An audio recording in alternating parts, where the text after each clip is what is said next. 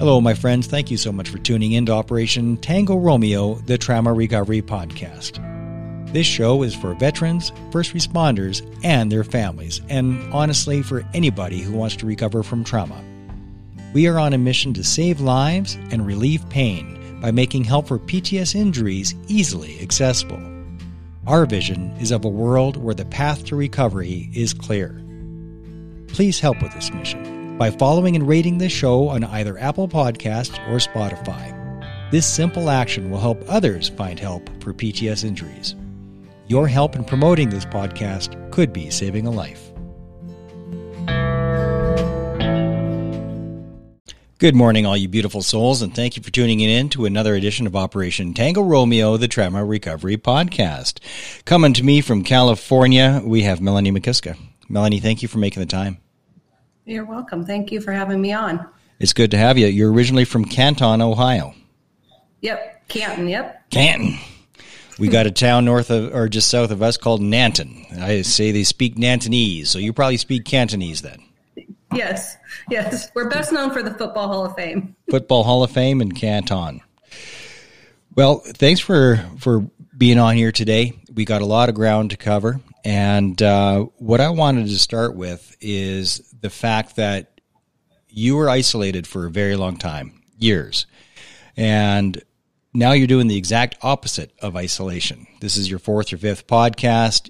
You went from feeling shame and keeping your head under the covers, so to speak, and now you're doing podcasts. So what's the difference between the two Melanies? The Melanie who was, her big secret was that she was struggling, and the Melanie now who is on international podcasts telling her story. Tell me about the two Melanies. The Melanie that was struggling before, I'm not sure I would even want to sit in the room with her. She was struggling, but didn't want to let anybody know that she was struggling. So she masked that with anger. And it came out in different ways, but mostly anger, because that's really what the feelings that I knew. I knew anger, I knew happy. This Melanie is about truth and honesty. And if I tell my story, it only strengthens me. It releases me every time I tell my story. And I decided that and I think I've said this in my last podcast, what anybody thinks about me is none of my business. That's all right. I know is to be honest, and hopefully if somebody's out there hearing this knows that they're not alone and there is hope. Tell me about that first time that you reached out for help. What happened? The first time I reached out for help, I reached out, I talked to my wife, and I didn't really understand what was happening with me. I just knew something was changing. I was emotional. I was crying, which that was not the old Melanie's things to do. And so I reached out and I just said, I'm struggling. I don't know what's happening. I don't want to be really on this planet anymore. And I'm scared. And so this was after I had been on leave for my department, because I had really asked for a lot of help prior to going on leave. But my department didn't want anything to do with hearing that I was struggling. Who had your back during all this? Who could you turn to? Well, at the time, I didn't think I could turn to anybody, because I was the strong one of the family. I'm the go-to person. And so I didn't want to burden anybody else with what I was feeling. And I was scared that if I told them I was struggling, that they would somehow look at me as not being, Wonder Woman any longer. What year was this that you first asked your department for some support?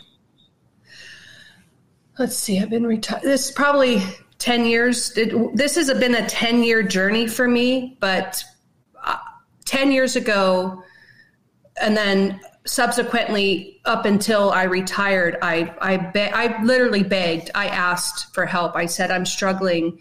I need help. I don't understand what's going on. And I had a sergeant who rolled up on me, and I was just parked in a parking lot, and I was in tears. And he's like, "Get yourself together. I'll go handle this call, but get yourself together." I'm like, I don't even know if I can go to the next call, but somehow I just strapped my belt on tighter and finished out the shift. But they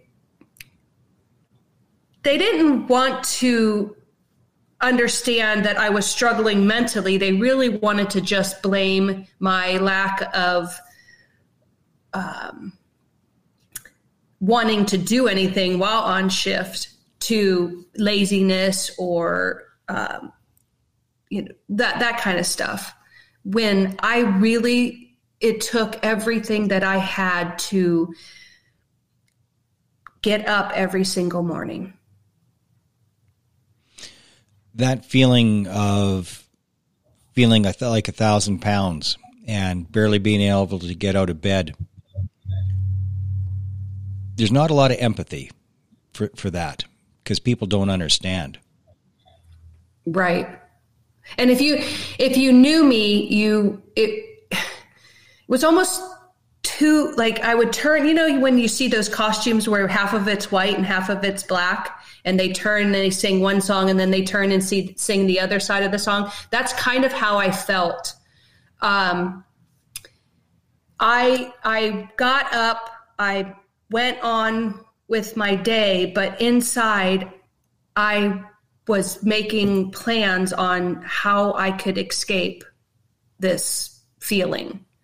But so looking at me, you wouldn't know that I was struggling as much, but that's really comes from, I think, childhood. And let's just say it for what it is. I already hear you avoiding the word, but you're talking about suicidal thoughts. Correct. Yes. I had suicidal thoughts. I sat on the bathroom floor with my gun in my hand pretty much daily. And you were married at the time? I was married, yes. Yeah. Did your wife have any idea? Not to this extent, no. And she lost 2 brothers to suicide, so it was huge thing. And we have children and grandchildren. But when you're sitting there, I didn't want to be a failure. I didn't want to put anybody out, and I didn't know how else to just make the pain go away. But for some reason, I would sit there, and there was just that little spark, that igniter switch that kept click, click, click, click, click. And I believe that is what kept me alive. I wanted a way out. I didn't want to do that to my family. I went to those calls. I saw the aftermath of what that side of the story looked like. And even though I wanted to get away, something in me just couldn't do right that end of the story for me. Looking back now, because it's been some years, you've done some healing, you've attended different programs, Save a Warrior. Looking back now, what role do you think your childhood trauma and the shame of coming out of the closet and all of that had on your susceptibility to an operational stress injury as an adult, as a cop? Well, because I've done a lot of healing around this, I never thought that I had trauma as a child. On your show, it's like, I had this perfect childhood. It's like, no, dude, you had a totally traumatic childhood because you felt shame and isolation. Isolation is the injury. Yes, I know that now. But growing up, I mean, I really had a pretty idyllic childhood, although I was scared inside of really what was happening. My childhood and the things that we did as families and all of that was storybook. Looking back on it now and understanding what was happening behind the curtain, I'm like, how did I miss that? I tell my mom that she was the best puppet master ever. How she managed everything that was actually happening and still smiled. I believe that's why I am the way I am. And not that that's all good, because we internalize a lot of things, but it kept me going. Coming out, being kicked out, not talking to my dad for 15 years, I still had I had the support of my mother, my grandmother, my sister. I think in my last podcast, I said she used to introduce me as, this is my sister Melanie and she's gay, like some celebrity status. And so, but that was her way of saying, I support you and I love you. Yeah. And my wife, of course. But understanding that there was something different about me when I was a child, and going through life hiding that, it gave me the tools to be able to hide the trauma. And it was, as you said I listened to you on the Pathways to Resilience show. It was a different time. Like, you and I are the same age. I turned 52 in May. And I turned 53 in May. There you go. May what? 6. Oh, I'm the 7th. We're pretty much twins. There you go. Pretty much twins. But during those times, I mean, all the gay jokes, they're rare now. People don't really tell gay jokes anymore, but then that was the norm, in the 70s and 80s. And the last thing, there was a rumor going around when I was a soldier that I was gay. And boy, I was upset. Now I'd play along with it now. I'd be like, stop it. But yeah. But then there was no joking about it. That was a terrifying thing, for people to, because nobody was out of the closet then. Unless you're in California, maybe. But I'm from small town Alberta. Nobody was out of the closet. Right. And I'm from Canton, Ohio. And wasn't talked about. There wasn't any programs at school. There wasn't really any support. So there wasn't anybody that really looked like me. That you knew that of. I knew of. Yeah. Yes. Because they're in the closet too. Yes. Yes. Those people that I thought looked like me, I gravitated towards. My wife is a school principal, and you can't swing a dead cat without hitting 3 people that are trans or something. So somewhere in the spectrum of that really, really long alphabet, LBGT, LMNOP, it just keeps going. Right. And but everybody's out now. And yes. But when we were kids, a good friend of mine, Colleen Gingras, we called her Coco. Her turned out that she was gay, and they just could not see a future in this world. So her and her girlfriend did a Thelma and Louise in their garage, and died of carbon monoxide poisoning from leaving the car running in the garage. She was a good friend of mine. Tragic. Yeah. She was a friend and really loved that girl. But that's how hard it was in 1986, I think was the year that might have happened, give or take. I apologize to the family if I'm off by a couple years. But more or less, that was when mid-'80s sometime. But that's how hard it was at that time. Right, and people don't realize that now. I mean, I had a gym teacher, of course, and another teacher that lived close to me that was gay, and I used to ride my bike by her house hoping that she'd be outside so I could see really how what's a gay person look like? How do they live, right? So, I mean, it sounds so funny now, but that's really what I did. I would hope that she would be out raking leaves or something or shoveling snow so that I could see that people can actually function normally. And it sounds so crazy saying that right now. It's part of the division, I think, too, of society. Like, if you're gay, especially in the 80s, where are you going to go? You're not going to stay rural because there's nobody like you. So people move to downtown cores, and they'll pick a city to an extreme, San Francisco. But you're going to go where you're going to feel comfortable. Right. And that sense of connection is critical in PTSD peer support groups. That's the power of them, because being with other people that are injured is the exact opposite of the experience that you had with your department when you put your hand up and said, hey, come on, I'm your sister here and I need help. And they said, suck it up, buttercup, and gave you no help, gave you the opposite of help. Instead, because this is supposed to be your uniform family, what you experienced was sanctuary trauma, rejection, the opposite of help. Right. And I got caught up in the...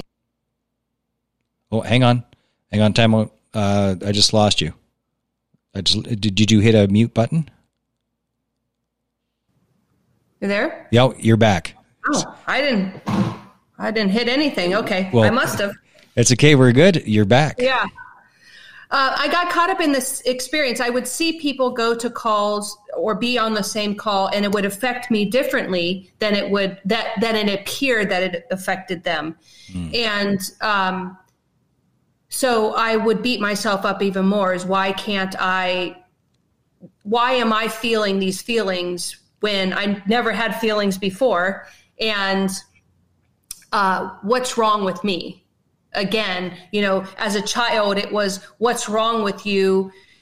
Why can't you be like everybody else? And now I'm, what's wrong with me? Why can't I be like everybody else? Yeah.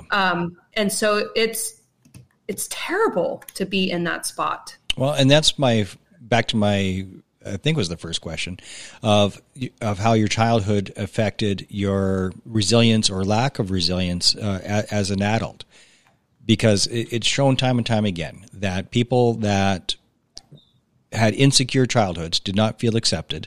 They end up doing military or law enforcement or some kind of first responder, because you want to be the person that helps, that rescues, that because you're that person that needed the help and didn't have it. So you turn it into the rescuer. So looking back now, that's got to give you some perspective. Is like, oh, these are why I made the choices that I did. But also why it would hit you so much harder as an adult when you just get reminded of the childhood of, I'm not good enough, I don't fit, who am I, where's my place in the world? That is pretty much it. And I had, even though I do this kind of storybook, if I would have come out way earlier than I did, would the picture have been different, or did it?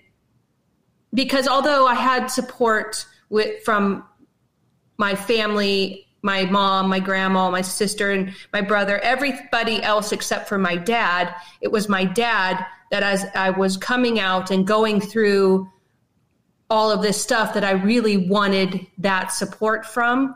And because I knew I had everybody else's, But it was just that, oh, this is going to be one more thing that if my dad knows I'm struggling as bad as I am, that's going to be another failure, another check mark in the failures, slot. And it was the complete opposite. I just had this whole picture in my head that's the way it was going to be again. The biggest piece of healing that I heard from you, from my perspective anyway, towards your father was, if he knew better, he'd do better. You worded it differently, but that's how I always word it. If they knew better, they'd do better. If they had more, they'd give more. Yes. Which is so hard to get to the point of actually saying it. So you got to say it about 10,000 times before you start to believe it, but it's also the truth. Did you get to that same place with how you were treated by your department? No. Because it's the same. It is the same, but my department never admitted that they didn't do what they're supposed to do for me. Because they couldn't. Because if they knew better, they'd do better. Because if they had more, they'd give more. Because they were that crappy and that shitty. Yes, they were that crappy. And maybe by hearing you say that, obviously I've had some sort of forgiveness and healing because I'm talking about it. Yeah. Otherwise, I don't believe I would talk about it. But so yes, a portion of that is correct. I used to get up in the mornings and think, oh my goodness, what if I run into somebody? What are they going to say? What are they going to think? What am I going to say? And now it doesn't flash in my head like that. So when I see somebody from my department, I'm friendly. I'm just the healing version of me and not the scared running version. In your interview that I listened to, you said yourself that it took a while to learn how to forgive, to be the person that was big enough to forgive others. That wasn't you at one point. Forgiving wasn't really on the table, or saying that you were wrong. Admitting that you were wrong was something that you couldn't do. So tell me the difference in yourself. What's the difference between a person that can't say I'm wrong and the person that can say that they are wrong? What's the difference between those two people? The person that can say that they're wrong and understand and listen to the other side of the story is, in my opinion, brave and very brave, because admitting you're wrong doesn't mean you're bad. And I had the two, every time that I would make a mistake or do something, I felt like, oh, I'm not smart enough. I'm not good enough. There you go. You're the dumb kid again.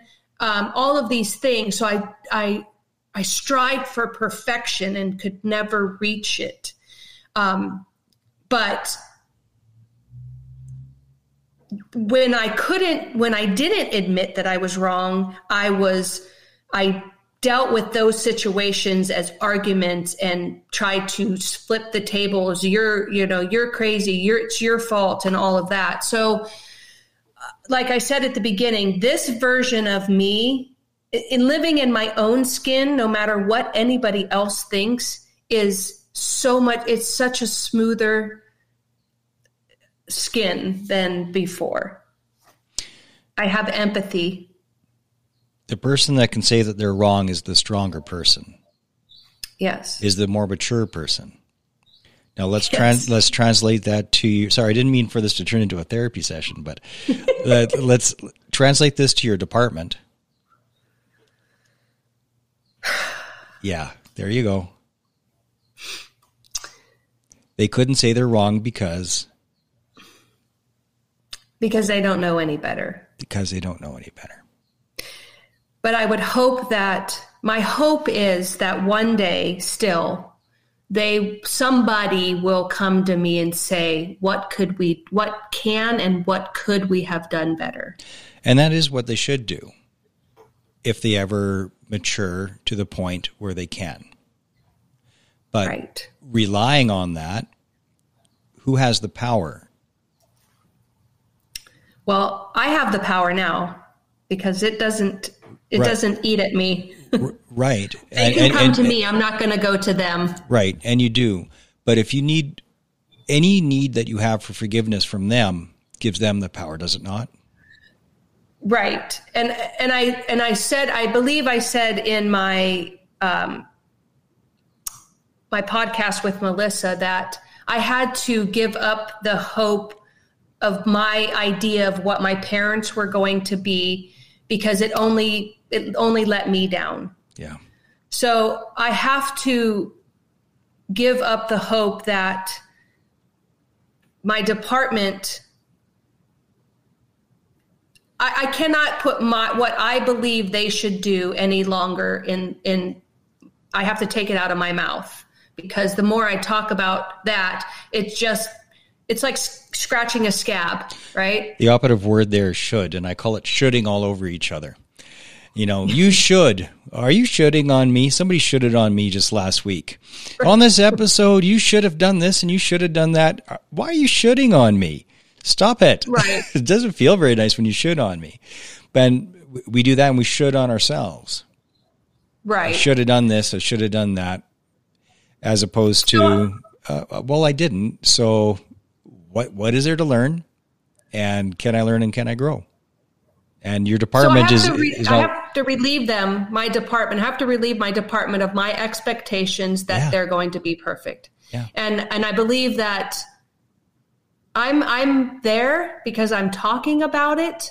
And I still have the hope that I have the knowledge of things that they can do better now for other people. It's not traumatic for me to talk about it any longer. We're getting all kinds of comments coming up here in the comment stream. I just noticed. Great big long ones, some of them, but we are really connecting with some people right now. So I'll just mention them. Cliff St. Paul. Thank you, Cliff. Thank you, Alicia. Yeah, it's, so we're getting a lot of people going, resonating with that. Right on. In finding forgiveness with myself and them, I'm able to talk honestly with you, my wife, my family, and I'm able to allow my brain to feel everything that it's feeling. And then when I get overwhelmed, I'm able to actually sit down, take a deep breath, maybe do a little meditation, and then go refocus on what was actually happening in the moment. Let's talk about some of the tools that you've learned for coping and healing from Save a Warrior Project, or Save a Warrior. So tell me about Save a Warrior. What's their scope? Who are they? What do they do? And what were your benefits from it? What was your experience like? Wow. Save a Warrior was amazing because they were able to, for me, up until I went to Save a Warrior, I didn't talk about my childhood. I felt like all my problems were my almost 20 years of law enforcement. I couldn't connect the two. And I was afraid that if I talked about my childhood, somehow people would judge my parents.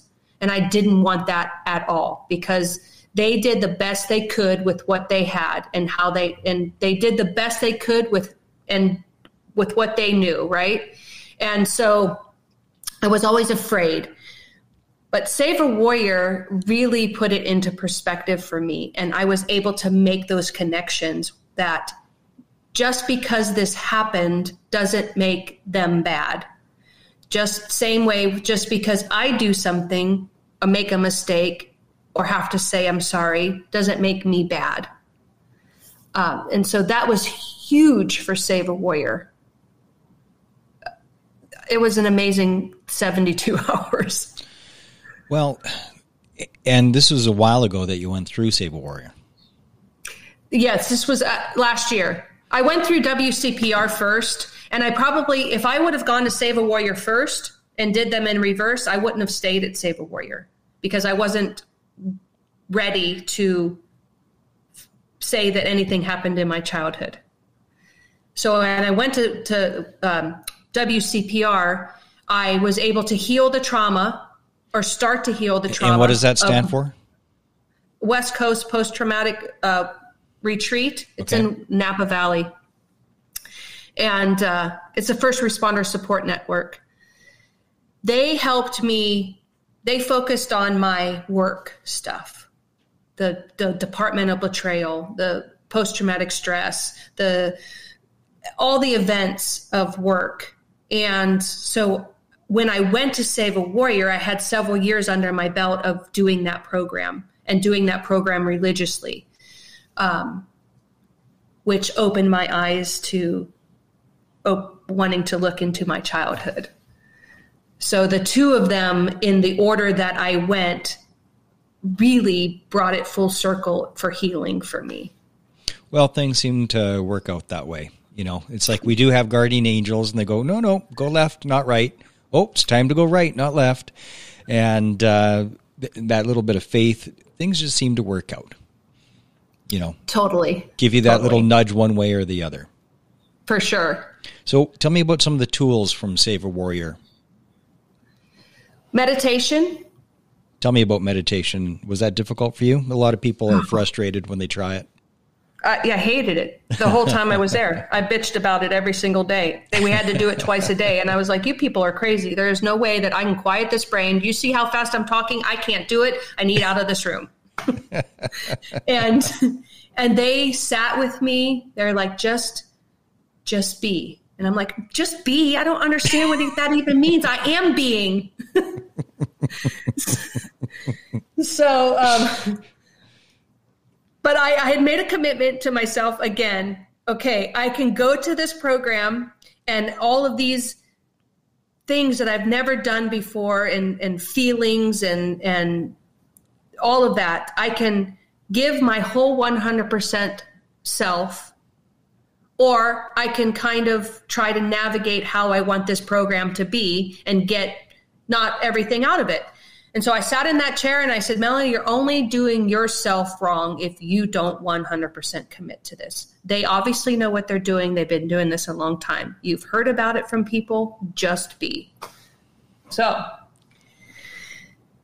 I don't know. Second day, I'm sitting in the room. They're, this whole thing. And I'm like, okay, I'm going to try. And I was maybe 20%, but then I was like, okay, what's everybody else doing? It's like squirrel. By the last day, I was much better. But when I came home, I did it every morning. I said, you are worth these minutes. Just go with the momentum. And now when I get triggered, if something happens and I'm by myself, my wife isn't there, something happens, I can go into myself and breathe and quiet what's happening in my head and then bring myself back. And that is something that I will forever thank Save a Warrior for. On being able to learn how to quiet my head and bring myself into the real moment. Because when I get triggered, I go somewhere or I see something or I hear something, and I'm able to ground myself a lot faster because of that. How's your anxiety been doing with the tools that you have now, say for restaurants? Well, I still can't sit with my back to the wall. Yeah, well, welcome to the club. But again, I talked about that in the last podcast. When you surround yourself with people, if you don't tell your friends what's happening, they don't know why you're freaking out because they're sitting in your chair and they don't even know it's your chair. It's that ninja expectation that that chair is always going to be open, right? So when you walk in, you're like, what are you doing in my chair? Why are you sitting there?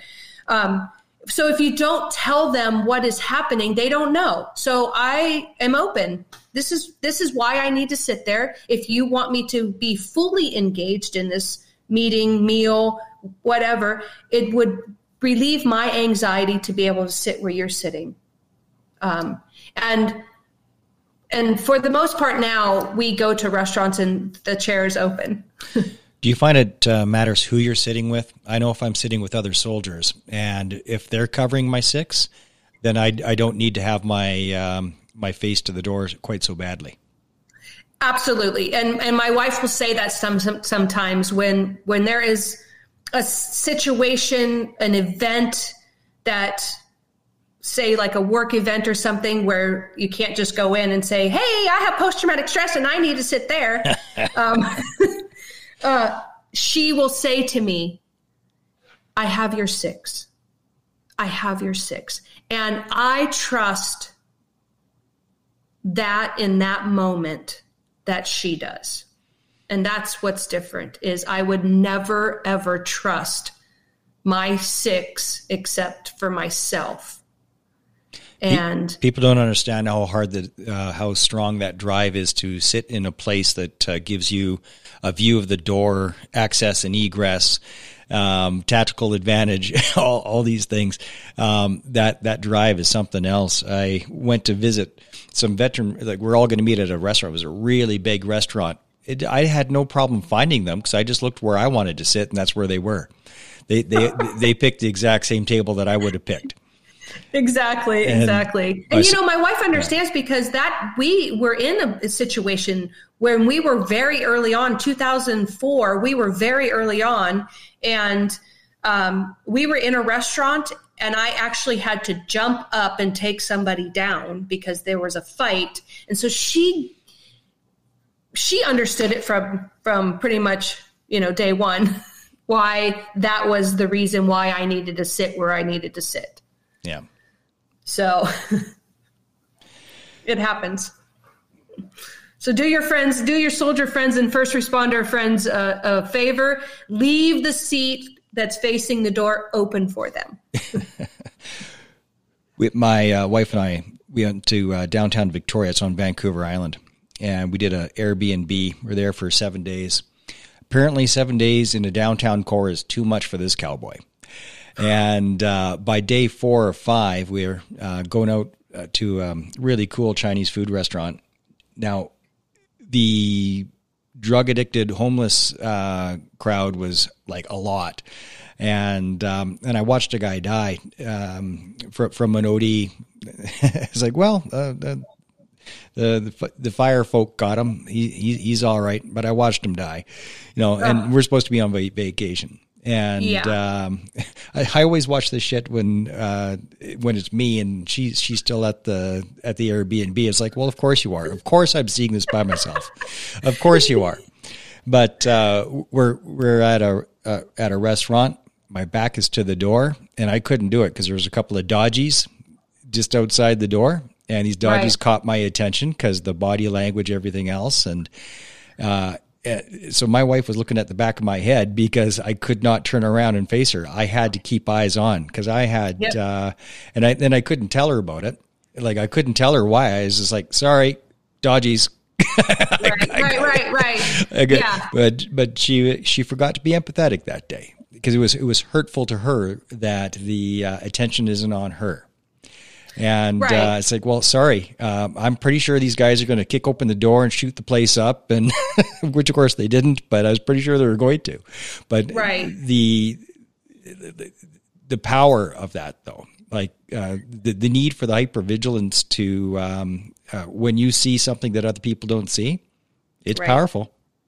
It's powerful. It's super powerful. And sometimes my wife will say, I'm tired of looking at the wall. Because that's where we sit, and I'm facing the door and she's facing the wall because we're in the way back of the restaurant or wherever. And I don't have, it's not like I can just say, oh, okay, well, let's switch seats.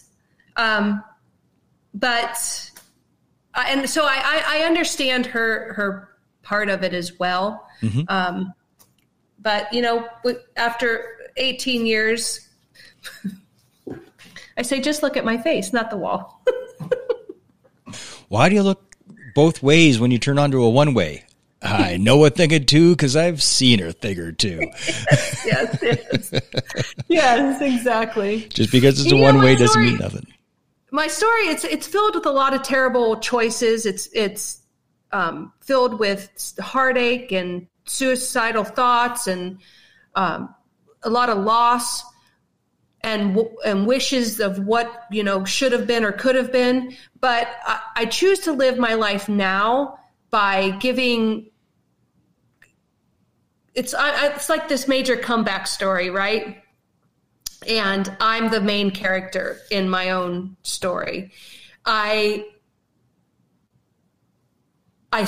feel that I'm brave enough to go out into the world, tell my story, and not worry any longer I don't live in the shame. I don't live in the I'm not worthy. I live in that I can hopefully have somebody listen to this and know that they can stand up off of that bathroom floor and there is help. If you want it, it's there. And I know that it's the hardest thing you can ever ask for, but there are arms waiting for you. There are. And a big part of what this show is a doorway, a gateway to that help. Because different types of help are going to be more palatable to some people than others. So we got this episode 213, I think, and nothing but modalities. People that are running the retreats or different modalities of help. Go listen to a few and see which one makes you go, yeah, I'd give that one a go, or that one sounds okay. And for those that just do not have the strength yet to reach out for that help, they just keep listening to the show. I've had people listen to the show for a year, every week for a year. And that was what they needed to do to build the strength to go, okay, I've heard enough stories of other people that have reached out for help. I can do this now. Because we lend other people our strength, which is what you are doing by sharing your story on different podcasts. You're lending your strength and courage to other people without ever depleting yourself.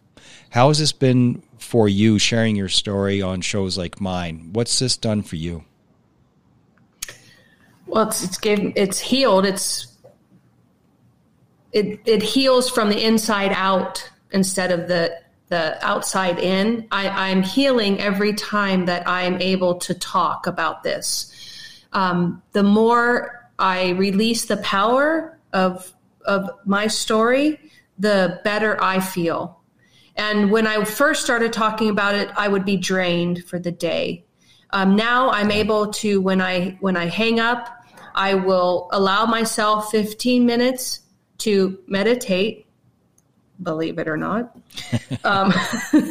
and then get myself centered again and go about my day. Because, I talked about this before, but it's like the LP, the record, right? The needle, you pick up the needle, you put it on the record, it spins in a circle, and then there's a scratch on it and just gets stuck. And it just sticks there until either somebody picks it up or they pick it up and they move it just past that skip. And then the rest of the story plays. Well, I believe that I'm past the skip and telling the rest of my story. Whereas before I was just stuck in that couldn't pick that needle up and just move it that little millimeter that it needed to move. My favorite phrase, a friend of mine said it when we were doing a veterans ride, motorcycle ride. He said, recover out loud, and how that phrase really hit him. So that's the top. I have a Operation Tango Romeo shirt. On the top it says recover out loud, and that's my tagline on my emails, recover out loud. It's so powerful. I need to get one of those. By doing it, it takes the power away from the stigma. Yes. That's the only way. And the stigma is the shame is the stigma. Stigma is shame. It's all in the same ball of wax. And recovering out loud takes your power back. Right. And, I've learned that even in my worst days, I can make somebody else smile. It's about taking care of, it's about taking myself out of the equation, right? I can go out and I can make somebody's day. That's right. And somebody else can make my day, right? But I also, when I decide to get up in the morning, get dressed, get showered, because I didn't do that for a while, that's the pride that I'm taking back in myself. I am worth it. There's a depression meme that I giggle every time because it's dark. And do you mean people can suffer from depression so bad that they don't even brush their teeth in the morning? Karen, people kill themselves because of depression in the morning. Yeah, dark and funny. But yes, there's so little empathy. It's like, oh, you're just being lazy. Why can't you even get out of bed? Well, that's a sign. Try not to be a douchebag about it. If somebody can't get out of bed. I had a uncle that lived with us for years. I think a total of 6 years. And he stayed in bed for 2 weeks once, 2 weeks. And it was something else, but we didn't really understand what it was or how to help. So we're just like, okay, well, when you're done, you're done. Let me know when you wake up in a couple of weeks. But we would make fun of them instead of have empathy for them and try to help them.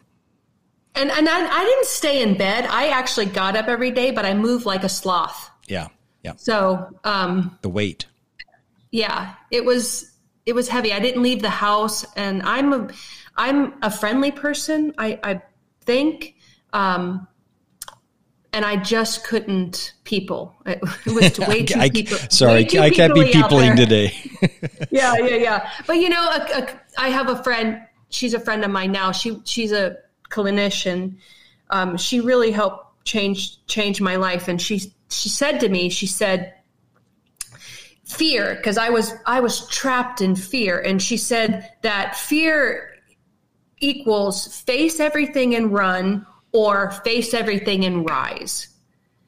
And so because I lived in the run part of it for so long, I choose to live my life every day in the rise part. Yeah. And I tell myself that when I get scared, I'm like, just rise, Melanie. So, I use that analogy. The same with hope. Hold on, pain ends. So, that's kind of how I move through the day. Mm-hmm. Every storm passes is the phrase I use for that. And it's kept me alive. Yes. Like when you're in the shit storm and it's in your mouth, it's like, Yeah. It's like, okay, I'll be able to rinse my mouth out and I'll be able to, this will pass. This is really horrific, but every storm will pass. And it does. And that's where faith comes in. Yes. Having a faith that is in fact the truth, because it doesn't feel like it when you're in the shit storm. Right. And I think the biggest part of my healing was when I was able to accept my new reality. And even though it looked completely, drastically different than what I envisioned my life being, I was going to ride out into the sunset with this, on the horse with my cowboy hat and my badge. Yeah, that was going to be my thing. And now I was stuck at home, not showering and wondering what happened to my life. But having post-traumatic stress, being able to have that injury and heal that injury probably was the best thing that's ever happened to me. Tell me more about that. It was like Melanie was reborn again. And Melanie was reborn without the shame, without being scared, without the talk track in my head of you're not good enough, you are the dumb kid, all of these things.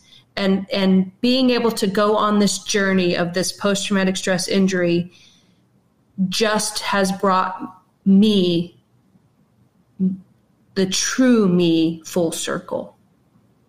Tell me about this documentary that's going on and will be coming out soon. Well, I don't have much to talk about it, but when I do, I'm definitely going to send you the link. But it's about self-compassion.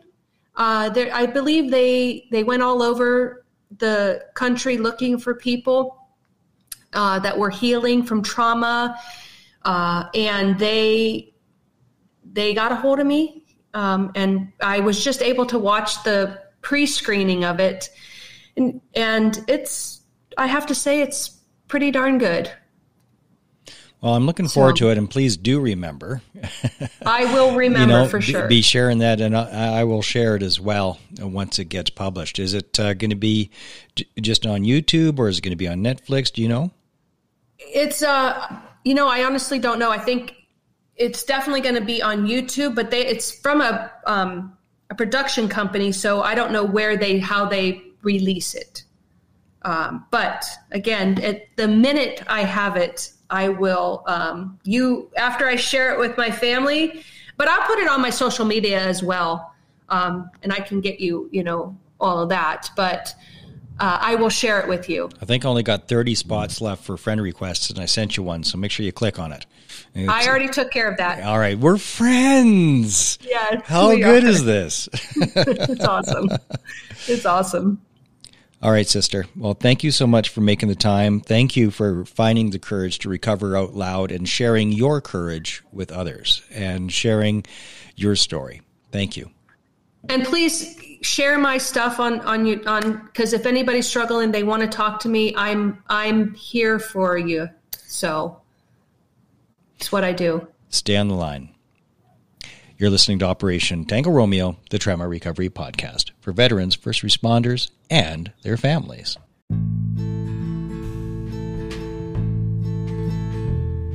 Hello, my friends. Thank you for sharing your time with me today. I hope you found value in today's episode. If you found this episode helpful, healing, or informative, please let me know by leaving a rating on either Spotify or Apple. And please share like the sugar bear on all of your social media channels, because sharing is caring.